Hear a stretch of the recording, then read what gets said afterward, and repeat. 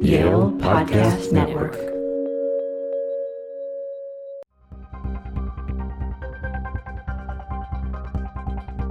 Welcome to Tech Empire. I'm your host, Michael Kwet. Today we have on the show Ifeoma Ajunwa. She's a professor of employment and labor law at Cornell's Industrial and Labor Relations School and a faculty associate at the Berkman Klein Center of Harvard University. She is a 2018 recipient of the Derek Bell Award from the Association of American Law Schools, and she is the author of a forthcoming book, The Quantified Worker, with Cambridge University Press. She's published several law review articles examining emerging technologies in the workplace. Ifeoma, welcome to the show. Thank you very much. I'm happy to be here. All right, so today we're going to I'm very excited to have Ifeoma on. She's done incredible work in looking at the role of technology in the workplace, and I think her work touches upon a lot of things that are dear to people. Everybody has a job.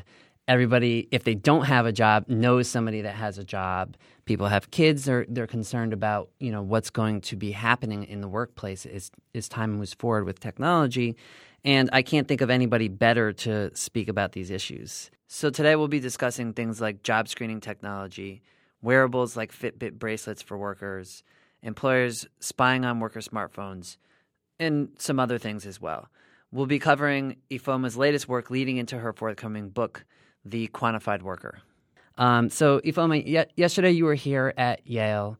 You gave a speech about algorithms and use for hiring practices. How did you get into this line of work? So it was a little bit of a circuitous journey. It really all started while I was a graduate student at Columbia University, and my dissertation was examining reentry for the formerly incarcerated. And once I started interviewing formerly incarcerated men and women, there was sort of a common refrain, which was I hate computers. And, I feel that I'm discriminated against when I go to apply for jobs and that I don't stand a chance at all because my resume is essentially discarded by these hiring systems. And for me, this was a little bit paradoxical because, we think of automation as an anti-bias intervention. We're removing human bias and just letting computers pick the best person, so to speak, objectively from the resume. But here we're humans, telling me that actually the opposite was true, that in fact hiring systems were enabling or helping to facilitate discrimination on a large scale. Because for them, they felt that if they actually could meet with a human manager, they might actually be able to plead their case. They could get that human manager to make an exception or to see the merits of their rehabilitation. But in the case of a machine, you don't have that sort of second chance. You don't have that opportunity or wiggle room to really offer a reason for why you could be an exception. So that was with inmates who were formerly incarcerated. Formerly people. Incarcerated, and they're looking to get jobs. And their consideration here is, or their concern is, hey, I've been incarcerated and I want to get a shot in the world to be able to move on and have a good life and work. Right. And they're worried that the computer systems are basically going to screen them out. Is that right? Exactly. And that just got me thinking, well, who else is being screened out also by these hiring systems? What are the technological capabilities of these hiring systems that can actually facilitate discrimination while actually obscuring them? Because we sort of have this belief in the objectivity of the systems, right? We have this belief in their fairness. And such beliefs can actually blind us to how they could actually still be discriminatory. Okay, so in that sense, it's coming across as it's discriminatory. It's coming across as objective. It's numbers, right? Something is being fed into a system. It's looking at various factors about this person, or if you want to call it variables. So if we're looking at screening for prospective employees, What are the kinds of things that systems tend to look for? I mean, I can think of things like name. I can think of things like your gender or sex. Your things like some of your past employment history, et cetera. Like, how wide a range of things are they looking at, and how are these systems working? So one example I can give is the use of gaps in the resume as as one criterion, right, to screen out resumes. And obviously, this on its face seems very neutral. It's facially neutral, and it seems reasonable, right? Employers have a vested interest in hiring people who have a strong job history, people who have evinced a strong work ethic by their lack of gaps in employment. The problem with that, however, is that does and will screen out people with, a history of incarceration when they could not work. And also, it could also screen out people who have been primary caretakers, either of small children or of elderly relatives. And unfortunately, those second category of people are disproportionately women. Okay, so you have gaps in the resume. Yesterday, you were giving an example of Jared, who plays lacrosse. Right. So, and can you bring us a little bit through that, how that works? Right. So, another issue with hiring systems is that they're kind of presented as a false binary, where they are presented as like fully automated decision making. So they kind of pit it against, automated decision making versus human decision making. And I'm arguing that's actually a false binary. We don't have true AI. We don't have true artificial intelligence. So that means that all hiring systems are still being programmed by humans, and their outputs are still also being interpreted by humans. So, I'll share the same story I shared yesterday during my talk. Which is a story I call the story of Jared's. And it's really a story by an employment law attorney who had been hired by a corporation to vet a hiring system that the corporation was thinking of adopting firm-wide. And this corporation had the good sense to hire an attorney to actually vet what the hiring system would do. And the attorney knew to ask the right questions, which was, well, what are the two biggest factors that this hiring system is using to predict job performance? What from its output, what is this hiring system thinking or assuming would best predict job performance? Well, the answer was that the candidate's name was Jared, and that the candidate had also played high school lacrosse. Obviously, this sounds ridiculous to us. How are those two things connected to job performance?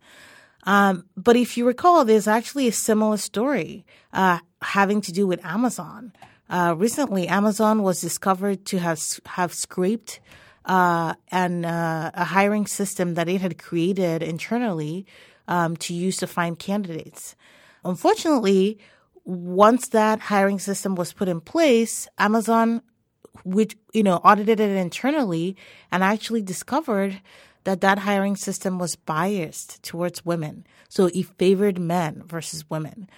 And in both cases, in both the story of the Jareds and Amazon, it's very likely one way that this resulted, which is that the company had fed its top 10 resumes, meaning its top 10 employees, into the system as sort of a sample, as a training data for the algorithm.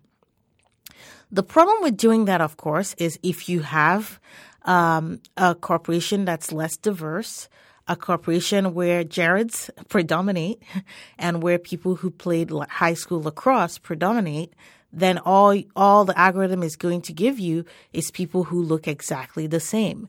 And the algorithm is going to assume that because you hired all these people that share certain attributes, somehow those attributes are associated or predictive of job performance, not necessarily recognizing that it could just be merely human bias.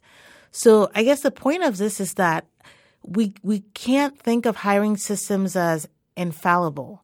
In fact, what they do is a lot of times replicate human bias.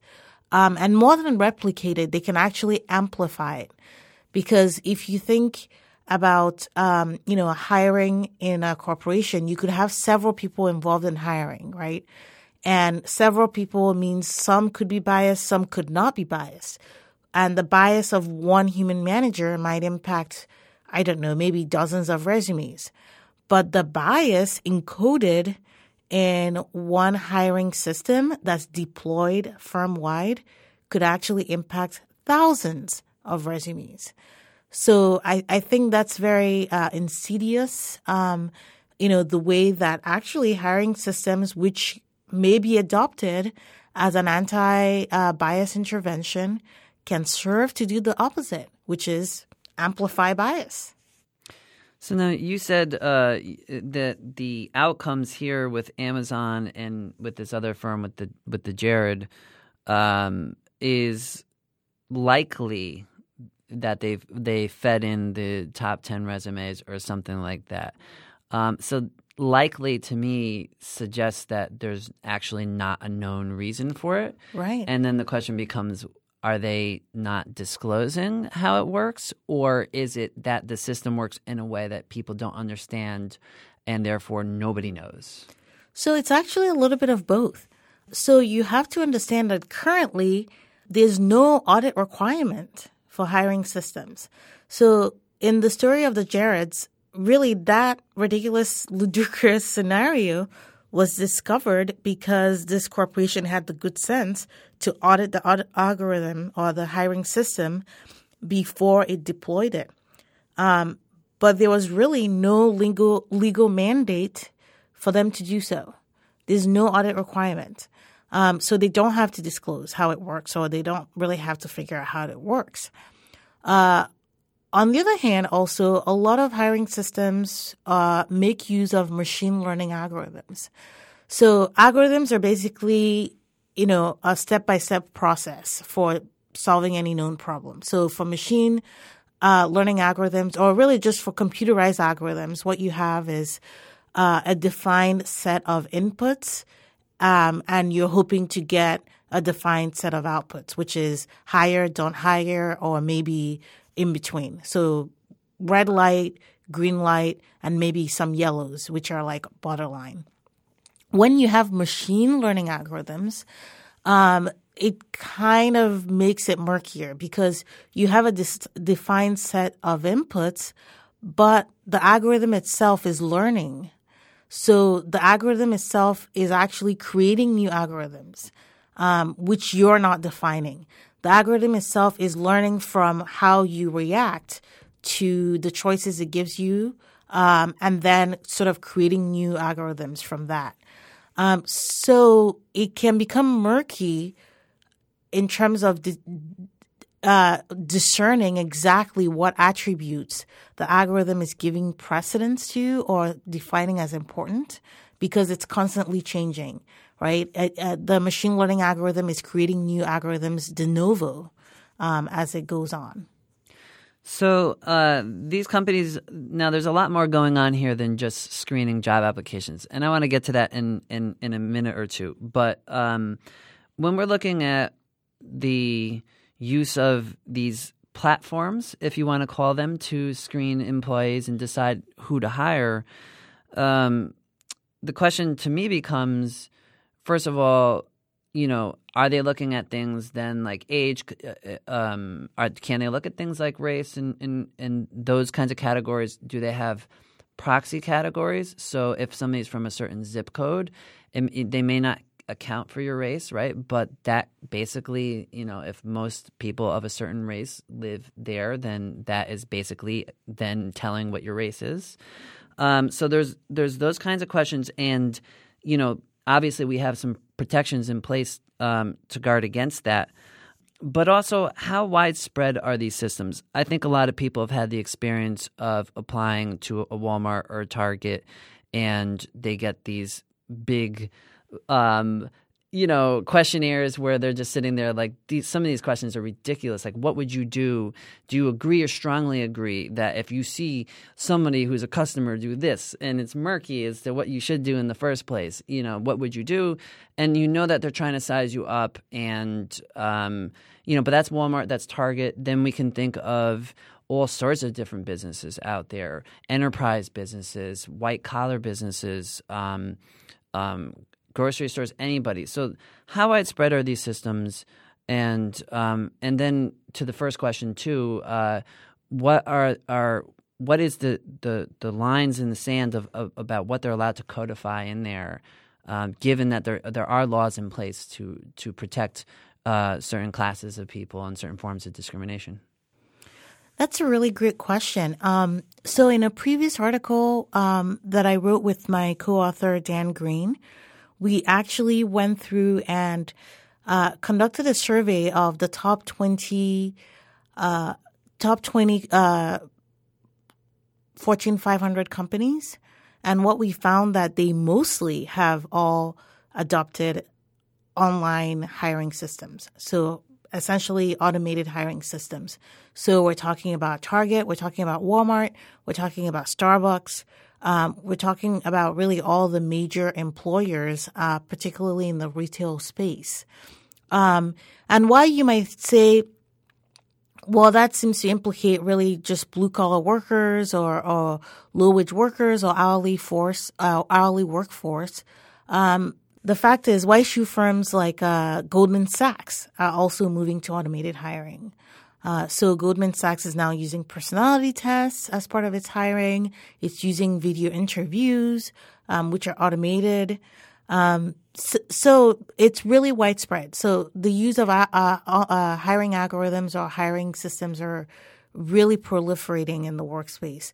And we think it's going to continue to do so because of the labor saving effects, right? The cost-saving effects for companies. To sift through large numbers of candidates. Right. So if you think about the number of resumes that a single corporation receives, they would need to hire maybe 5-10 people to sift through those resumes in a week or 2 weeks, whereas a computerized program can do it in a matter of hours, and it costs much less. So that seems to be the trend for the future, that most companies will move to automated hiring systems. Now, as to what laws are in place to protect job candidates from the use of protected characteristics like race, gender, there are definitely laws. So the Title VII of the Civil Rights Act prohibits the use of protected categories like race, gender in the hiring process. But the issue is that companies or corporations may still be able to use proxies, like you mentioned earlier, which might seem neutral, but actually are quite highly correlated with race. So, for example, the use of zip codes.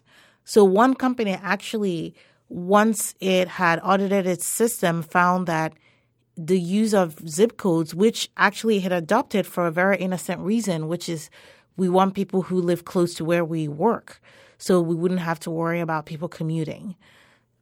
So that's a good business reason to adopt that. But the company, when it audited its system, found, well, wait, that actually means that we're essentially excluding minorities from our hiring pool. So that company then changed that policy. So the company actually removed the use of zip codes. Similarly, other companies have been caught using things like graduation date. So your college graduation date. That also could be a proxy for age, actually. And age discrimination is against the law for people over 40. So a lot of the issue is that these hiring systems actually can very much facilitate discrimination by allowing all these other proxies that are not on its face related to protected categories, but are actually highly correlated. So somebody might come back at you and say, well, but look, humans do this too, right? I mean, if you're older and you're applying for a job and I see you in person, I might not say anything, but, I might just make that decision anyways, right? Right. That I want somebody younger. Right, of course. Human bias is a well-documented fact. So I guess my argument isn't to say that hiring systems are worse than human bias or result in worse bias than human interviewers. My argument is really just to say that we shouldn't just uncritically embrace hiring systems. Much like we have laws and rules to protect us from human bias in the workplace and in hiring, we also need to develop legal frameworks to protect us from human bias when it comes to automated hiring. So that we know what's going on, and the veneer of objectivity needs to go. People need to understand that this is not something that is simply a matter of machines and numbers. And now the human, like you said yesterday, the human hand is actually omnipresent. Right. In programming the systems, in feeding the data in, et cetera. So, and then last question on this before we move on to other questions about the workplace. What kind of data are they allowed to pull in? Can they pull in social media data? Can they pull in data from data brokers who are out there profiling people? Are there limitations on, can they know people's health habits and encode that into those things based on maybe what they purchased in stores? People who consume alcohol, who consume cigarettes, things like that. What are they allowed to pull in? So quite a bit. I think actually most of what you've just said, because the problem is there's no federal laws as to what can be pulled in. So, for example, social media use in most states. So some states have now passed laws against this. Your prospective employer can look at your social media and make determinations as to your cultural fitness for the job or your fit for the job, just based on your social media use. And that would be your publicly available stuff, because if they're not say Facebook friends with you or Instagram friends with you and you make something private, then they can't see that. But if it is public, then it's fair game unless there's a law passed saying that they can't. So if it's public, it's certainly fair game in most states. Some states still say that's not okay. But also some employers have actually taken the extra step of asking applicants to unlock their social media profiles for review. And as a result, some states have also passed laws saying employers can't ask for that. So you better go back home and delete most of your history. Right. You better double check your history. Yeah. And then they can pull in potentially from other data brokers and things like that. This speaks to me of there being a kind of industry behind this, right? So that there's all these companies that nobody's ever heard of, and only those who are deep in the industry knows them, and they have the reputations there. It's like a shadow industry, right? Right. So Frank Pasquale's book. So Frank Pasquale is a professor at University of Maryland. He's a law professor, and his book, The Black Box Society, really delves into this. His book really shines a light on the shadowy world of data brokers who are collecting information, the detritus really of our electronic lives, our digital lives, where we shop, the locations we most visit, even the health problems we're searching on Google. These data brokers are collecting all these types of information and using them to really create profiles on us, which they could then sell to any interested party, including prospective employers. Now, are they accessible? If people want to reach out to them and say, hey, how do you do what you do? How does it work? And, the data brokers? Yeah. I don't know. Good luck. Good luck. Okay. Yeah. All right. So there are other things that are going on in the workplace. There's wearables. There's workplace wellness programs. So we'll get to the wearables maybe in a second. What is a workplace wellness program? What comes to my mind is you're going to be asked to go and exercise and do certain health things. What is this, and how does this relate to workers' ability to control their own lives versus being actually kind of demanded that they behave a certain way with their own health? Yeah, so my co-author, Kate Crawford, and I wrote about that. And essentially, we see wellness programs as the intersection of health and big data. So ever since the big data revolution, wellness programs have really proliferated. It doesn't mean that they're actually new. So wellness programs have actually been around for quite some time. The difference is the amount of data that they now pull in, the amount of health data that is digitized as a result of wellness programs. So a lot of wellness programs do exactly what you say. So they encourage workers to lose weight. They encourage workers to stop smoking cigarettes if that's an addiction that they have. They encourage workers to exercise more, eat better, and they track all such behaviors. And that tracking, results in lots of data. So sometimes as part of wellness programs, workers can be given Fitbits or other tracking devices. And a big issue, and while of course we recognize that employers have a vested interest, of course, in having healthy workers because of the nature of health insurance in the U.S. It's really the employer that's the biggest guarantor of health insurance. We don't have universal health care. We don't have a single payer system. It's really the employer that's bearing the brunt of healthcare costs. So, of course, they do have a vested interest in reducing healthcare costs by encouraging workers to lose weight, exercise better, eat better. But on the other hand, the issue, however, is all the data that's being collected on the worker, and if there's a chance that such data can actually be used against the worker. So there's a question of could the data be used for employment discriminatory purposes, or even could the data end up with third parties that the worker never authorized or never even conceived of? As I write in a Harvard Business Review article, this is in fact the case. Many wellness program vendors, so a lot of corporations will hire third parties to run their wellness programs, and those are called wellness program vendors. They will actually sell the data that they're obtaining from workers. And most workers don't know this. Most workers have no idea that this is happening. And frankly, there's no law saying that they can't sell this data, because the question is it really covered by HIPAA?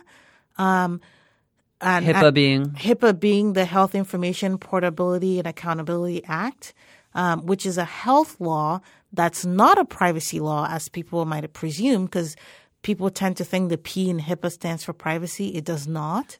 It stands for portability. And the primary purpose of HIPAA is actually just to allow you, the patient, to port your medical information from one doctor's office to another, right? It's just really allowing you that ease of access to your medical record and also allowing you kind of continuity of care.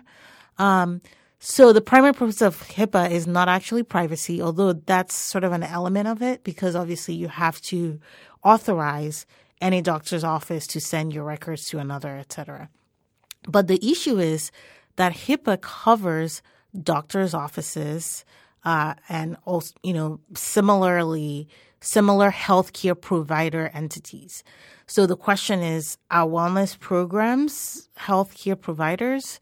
It's kind of a gray area. Many people would say no, they're not providing you medical advice per se.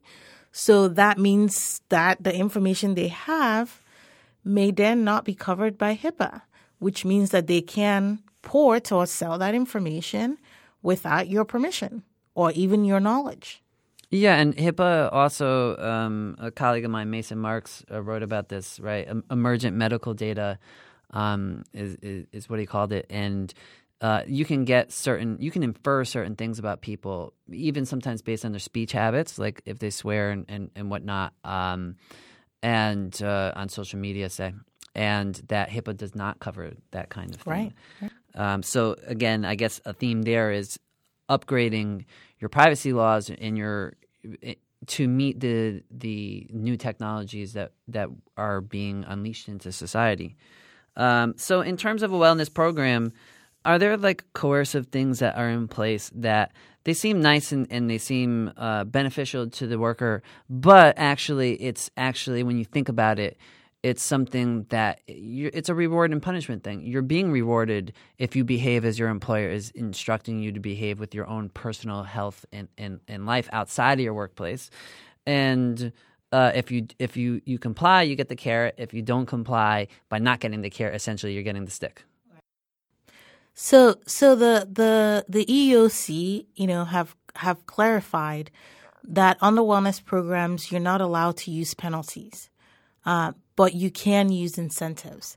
So, per the Affordable Care Act, you're allowed up to use an incentive of 30% of the premium of a healthcare premium for weight loss, and then up to 50% for smoking cessation. So that's essentially saying that as a worker, if I enroll in a weight loss program, I could get 30% of my premium reduced by the employer. That you're usually paying out of pocket. Exactly. Or if I enroll in a smoking cessation program, I can get up to 50% reduced. Of course, this sounds great, but you also have to realize that this is sort of an issue of semantics, because an incentive can also be a penalty, right? Because if I don't enroll in a weight loss program, then I'm not having 30% of my premium reduced. I'm paying 30% more, et cetera. So it's a matter of semantics in that case. But you're right, in that, for workers who have privacy concerns and choose not to enroll in wellness programs, they could be losing money, right, that they could have saved on their premium. And this might not be an issue for white-collar workers who are making a good amount of money, but it could be more of an issue for blue-collar workers who are not making a good amount of money and who are close to the poverty line. This could be seen as kind of an economic coercion to join a wellness program.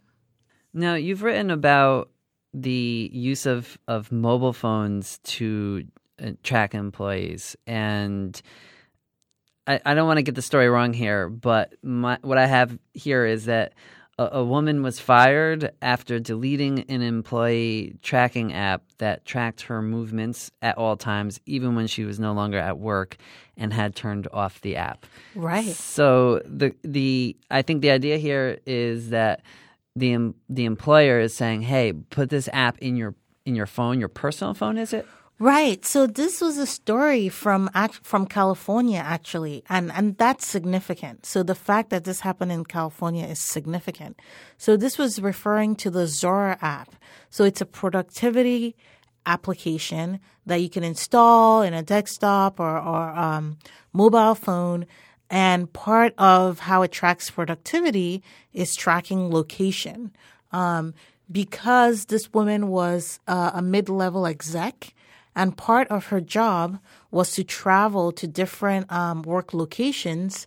The productivity app was, designed to track her location to essentially ensure that she was where she was supposed to be, which ostensibly makes sense. I mean, obviously, yeah, you have a vested interest in ensuring that this woman is being productive and attending to the different locations of the corporation. The issue, however, was that this particular employer or this particular employee discovered that she was being tracked even in her off-work hours. And how she discovered this was that one of her supervisors, who I guess had a more prurient interest in her activities, had disclosed to her that he was tracking her over the weekend and had even known how fast she was driving and everywhere she had been. So she felt this was harassment and therefore asked to delete the phone from her, delete the app from her phone. And she was told that if she did that, she would be fired, because having the app was essentially a condition of her employment. She went ahead and deleted the app anyway, just because she didn't like the feeling of being surveilled. She kind of likened it to having an ankle bracelet, like someone who's on house arrest. So after she deleted the app, she was fired from her job, and she brought suit and she won. But that's because in California, there are stronger employee privacy protection rules than in other parts of the country. Contrast this to a case that happened in the state of Massachusetts, where an employer fired an employee after seeing a carton of cigarettes in that employee's car. And that's because in the state of Massachusetts, it is legal to discharge an employee for being a smoker. So that's not a protected status. So, what direction does this tend to go? Because one thing that comes to mind here is that those who are high up in the hierarchy of these organizations probably do these things themselves, right? And, I know from, people who I've met in my life travels, stories of the high-level executives who they can leave the office when they want. They can do what they want. They can smoke. Nobody's going to fire them. Is this something that I'm assuming then this is something that is coming from the top being imposed on those who have the lower status within these organizations? Right. That certainly seems to be the case, that it's, the low wage workers, the blue collar workers that are the most surveilled. And that actually gets into the discussion of wearable tech in the workplace. But I think it's too easy to dismiss this as really just a problem that applies to low wage workers or blue collar workers, because you actually see that also infiltrating the white collar world in terms of like keyboard tracking, right? Keystroke tracking, email tracking.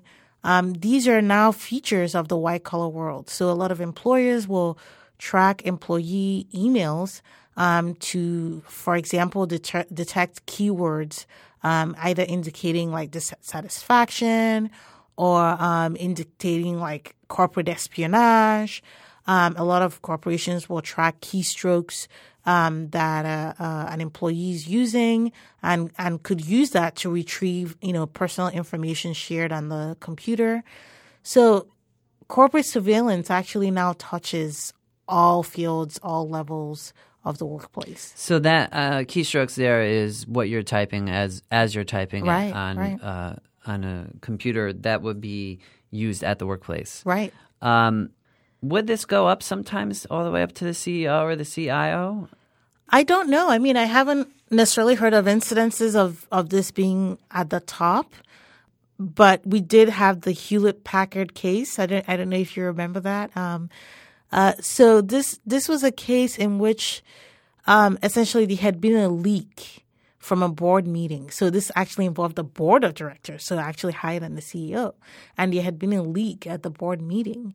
And the chairman was intent on discovering this leak. So in perhaps the most extreme case of corporate surveillance, the chairman hired private detectives to follow around board members, also track their phones, and even used pretextual methods to try to obtain their phone records from phone carriers to see who they had been calling, and of course check their emails to see who they had been emailing. So I guess my point is the technological capabilities are now there for anyone to be tracked. So it would be too head in the sand to assume that anyone is safe. So then if we're looking at things like emails, we're looking at things like phone calls. Is this primarily when a company gives you a work phone, or are they able to monitor your personal phone and require you install company software on that? I mean, how does that work? So primarily this works on company phones and company computers. But you actually have to remember in the Zora case, this was installed on her personal phone Because here's the thing. In the U.S., employment is at will, right? So that means that the employer and employee can really bargain the terms of that employment. And perhaps an employer could say a term of your employment is we need to check your location at all times. And that would include, even in your off-time work. And an employee could acquiesce or consent to this. But of course, the issue is that really true consent, right? And in some countries, especially in European jurisdictions, there's just a blanket ban against that ever being up for bargaining, right? Against privacy being something that could be bargained for in the employment sphere. In the U.S., we're sort of a little more lax about that because we sort of allow this freedom of contract when it comes to work. The Lochner case was perhaps the most egregious example of that, although, of course, that case was eventually overruled. But yeah, the question is that we don't have essentially blanket federal laws that dictate any kind of boundaries or limits to worker surveillance, and that's the name of the article. My article with Kate Crawford and Jason Schultz is Limitless Worker Surveillance, and that's really making the point that in the U.S. worker surveillance can actually be truly limitless because it really comes down to what you've been able to bargain for. Like your privacy as a worker comes down to what you've been able to bargain for as opposed to what you've been granted by law. So let's get over to the question of how that power relationship works, who's impacted by this, how you see laws and regulating some of this. But before we get there, I just want to ask you a couple more questions about what's going on here. You've brought up things like exoskeletons and smart helmets.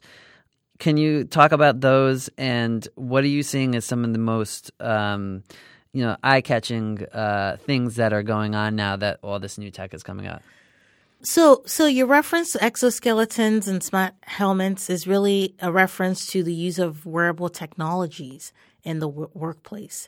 And I think this past decade has seen really a proliferation of those types of technologies in the workplace, particularly when it comes to manufacturing jobs, factory work. I think perhaps the most striking example is the Amazon example. So Amazon recently was revealed to have received a patent for what it's calling a wristband.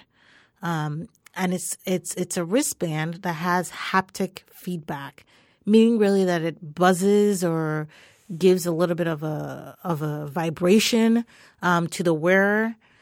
And ostensibly, the use of this wristband is to direct workers to finding the right product in basically a warehouse, right? So we might all be somewhat familiar to how Amazon works. You order something online, and then there is a message sent to the warehouse where the product is located, and then that product has to be retrieved from an enormous warehouse with bins and lots of other goods. And the goal is to retrieve that item as efficiently as possible, because then the more efficiently that item can be retrieved, the quicker it can come to you, prime customer, in the time it was supposed to arrive. So the wristbands are to facilitate in this process, in that they would help guide workers to where the correct product is located. And so this wristband would track workers' location in the warehouse at all times, and it would also track the location of their hands. And then it would give them a haptic feedback when they're in closer proximity to the product. But of course, there are some concerns about this type of product because it seems, it's essentially a human-computer interface or a human-machine interface. And the question is, are we turning workers into robots? Are we taking away sort of creativity, flexibility in the job. And then there's also the surveillance aspects. With the use of this wristband, you're going to know where the worker is at all times. You're going to know what they're doing with their hands. And while this can seem like perhaps a surveillance dream for a certain manager, this could be a dystopic nightmare for the worker who feels constantly surveilled at all times. And I should note, that several studies, particularly the work of Ethan Bernstein, who's at Harvard Business School, have actually found that constant surveillance is detrimental to productivity because it has a psychological effect on workers. It can create fatigue, mental fatigue. It can create workers who feel that they can't ever make mistakes and therefore don't take initiative. It's actually on the overall bad for the thing that it's aiming to maximize, which is productivity. Yeah, and one thing that I see here is this notion also that these technologies, they might be able to help in terms of efficiency, but who's in control in the sense that now they can see that you do X amount of tasks per minute or per hour, right? My mom worked in a claims department in a health insurance corporation, and over time, they started becoming more demanding over how many claims you review, per day, per hour, whatever. And that also put pressure. There's always, from the health insurance company's standpoint, what do we want to do? We want to collect the money and then not pay out any money to people. So the people that she saw move on who were successful tended to take pride in turning down claims, right? Which was, to me, a little bit of an eye-opener because that makes sense. Usually people psychologically align their mentality behind what it is that they're being asked to do if they're going to be successful at it. But also you have this issue where if they're quantifying the worker in this way, they're able to now come in and put more pressure in it. Right. So do you see that as an issue for workers as well in terms of and can you relate back to a lot of people talk about Ford, they talk about Taylor. Can you just contextualize this for a moment, as to what that history is there? Right. So a lot of people, ask me, is this a new phenomenon, right? This sort of reliance on surveillance or development of, new and emerging technologies to effectuate surveillance. Is this actually a new phenomenon? And the answer is yes and no, right? It's no, because of course this is still an iteration really of Taylorism. So Taylorism was a movement at the start of the 20th century. Francis Winslow Taylor came up with this idea that essentially to maximize productivity, you need to break down the work tasks to their base level, right? And you need to understand scientifically how to best do them. So it was actually called scientific management was the true name of it. And he did this with a stopwatch and a whistle. And he would time workers doing specific tasks and doing it in different ways to find what was the best method to do it and the quickest method to do it. And the whole idea was to maximize productivity. Now, of course, there were reactions to Taylorism as it was more pejoratively known. And there was a congressional hearing about this because a lot of the workers were striking because it was predominantly factory workers. And the idea was that they felt that this was more of a speed up than anything else. And what they mean by speed up is that they felt that the standard was being raised. So instead of completing the work in, say, 5 minutes, they would choose someone who could do the work in 3 minutes. And then they would say that's the new standard. So it was more of a speed up than necessarily finding the best way to do things that was still comfortable for the worker.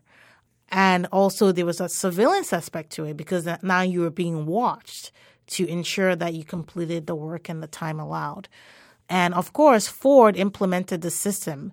Henry Ford implemented the system for his factories of car makers, and he even had a department he called the sociological department, where detectives would follow around workers and actually check that they were being good citizens, as in not drinking, not gambling, to ensure that they could then be productive workers.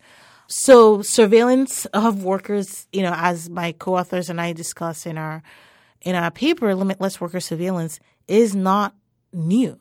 This is certainly a phenomenon that has been around for quite some time. What is new, however, is the technological capabilities. So Taylor had the stopwatch. Now we have productivity apps that's in your phone, in your computer. We even have a system of like taking a screenshot of your computer every 5 minutes to see what you're doing. So now your supervisor doesn't have to stand over your shoulder and watch you. A computer program can do that quite easily, 24 hours, right? And there's this trove of data, right? There's this trove of digital data that's being accumulated and that can be ported, and that is being used to really, truly quantify the worker in terms of their work habits, in terms of their health risks. It's a total quantification of the worker. You even have things like genetic discrimination, which you didn't really have in the time of Taylor because that technology wasn't around. But now you have genetic testing. And for example, there's a new law being proposed in Congress, and it's HR 1313. And that law would allow employers to demand that workers undergo genetic testing as part of wellness programs. I mean, this is just, I feel, a quest for the total quantification of the worker. And so I think worker surveillance and worker quantification is now, to a manner and to a degree, never before seen in history. And it's very much as a result of the evolution in technology. Yeah, and I think obviously this pushes towards the question of, are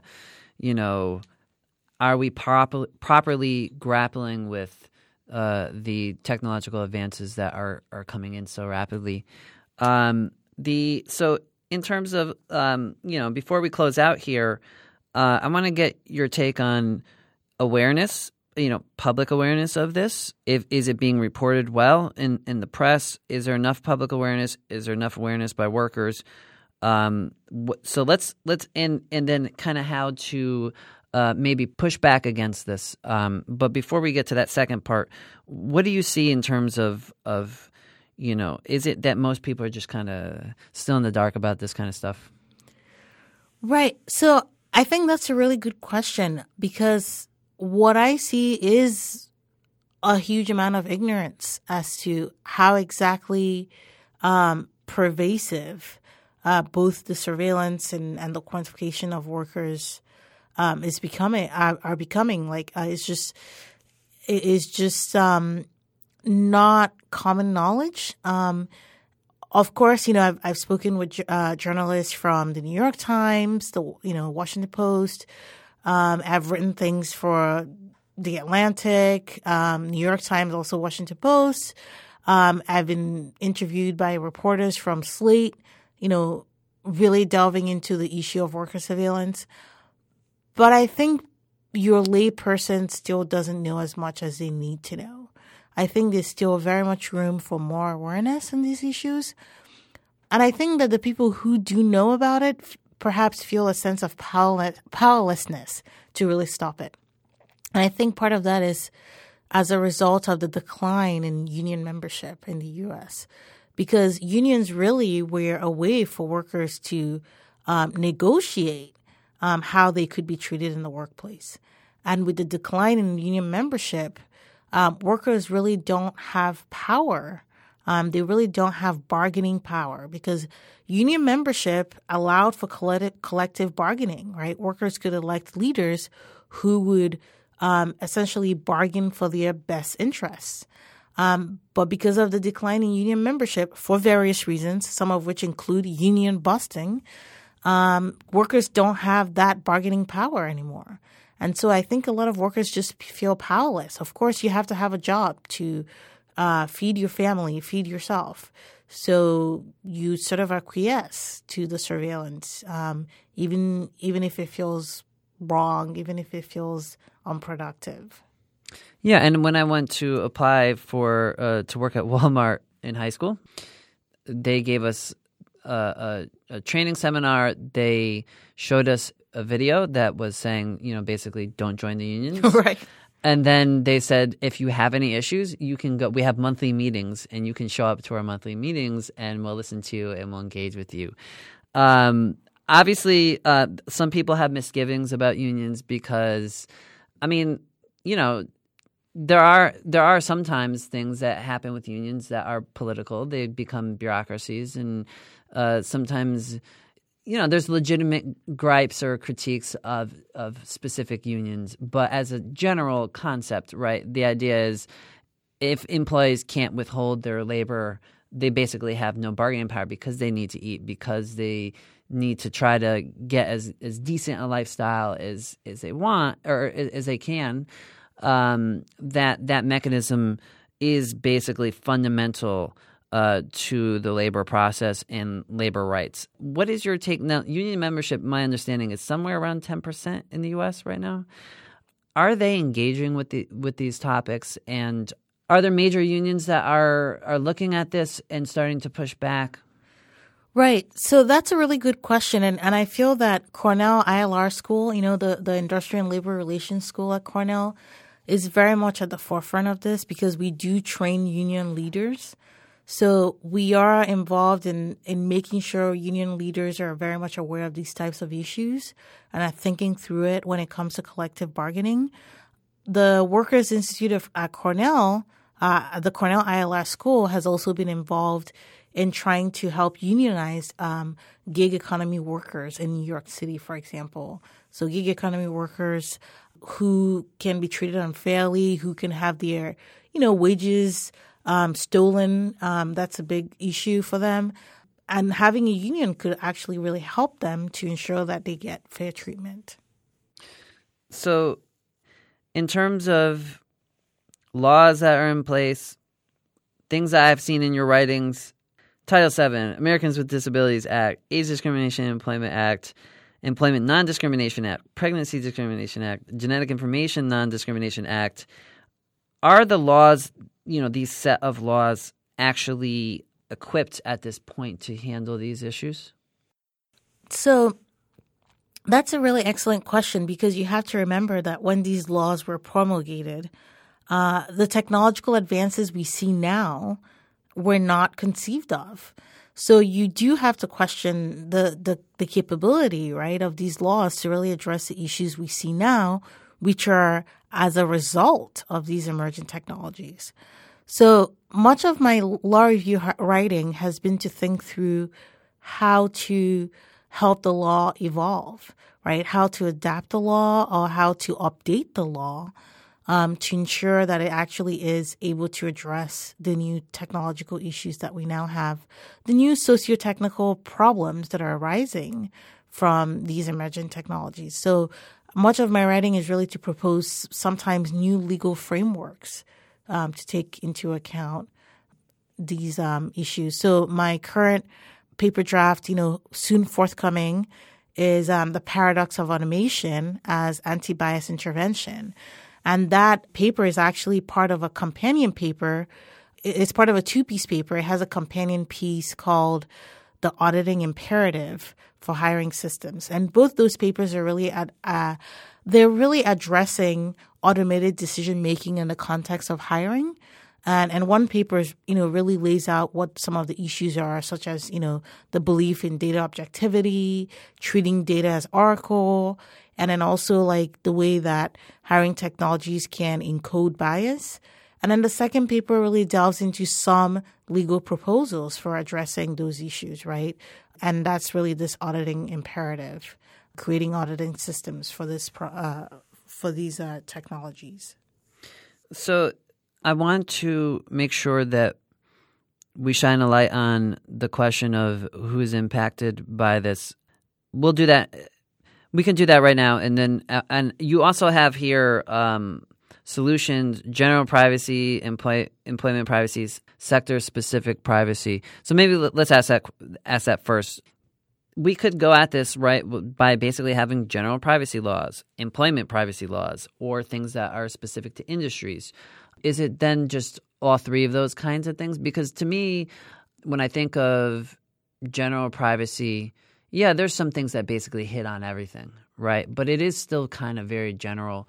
What about those dynamics? So in that article, which is the Limitless Worker Surveillance article, my co-authors and I really are thinking through three possible approaches.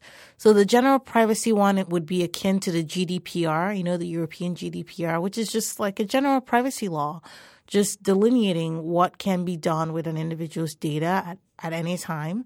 But we also think through, in the U.S., we do have an employment system where you, like we note, you have this sort of employment at will where there's bargaining power, and part of it can actually implicate privacy. So we think about employment privacy specifically, and we think also in that context about protecting employee data that's more sensitive than other types of data. And that is actually thinking about health data and how perhaps there actually needs to be stronger protections for health data. So you have HIPAA, right, which is somewhat protecting health data in a clinical context, really, or in a medical context. And we're saying that perhaps we actually need a new law that would protect employee health data, even if it's not in a medical or clinical context. So to close out here, you can make the case that race, class, gender, disabilities, people who are older. There's a lot of different people who are hit by this at the same time.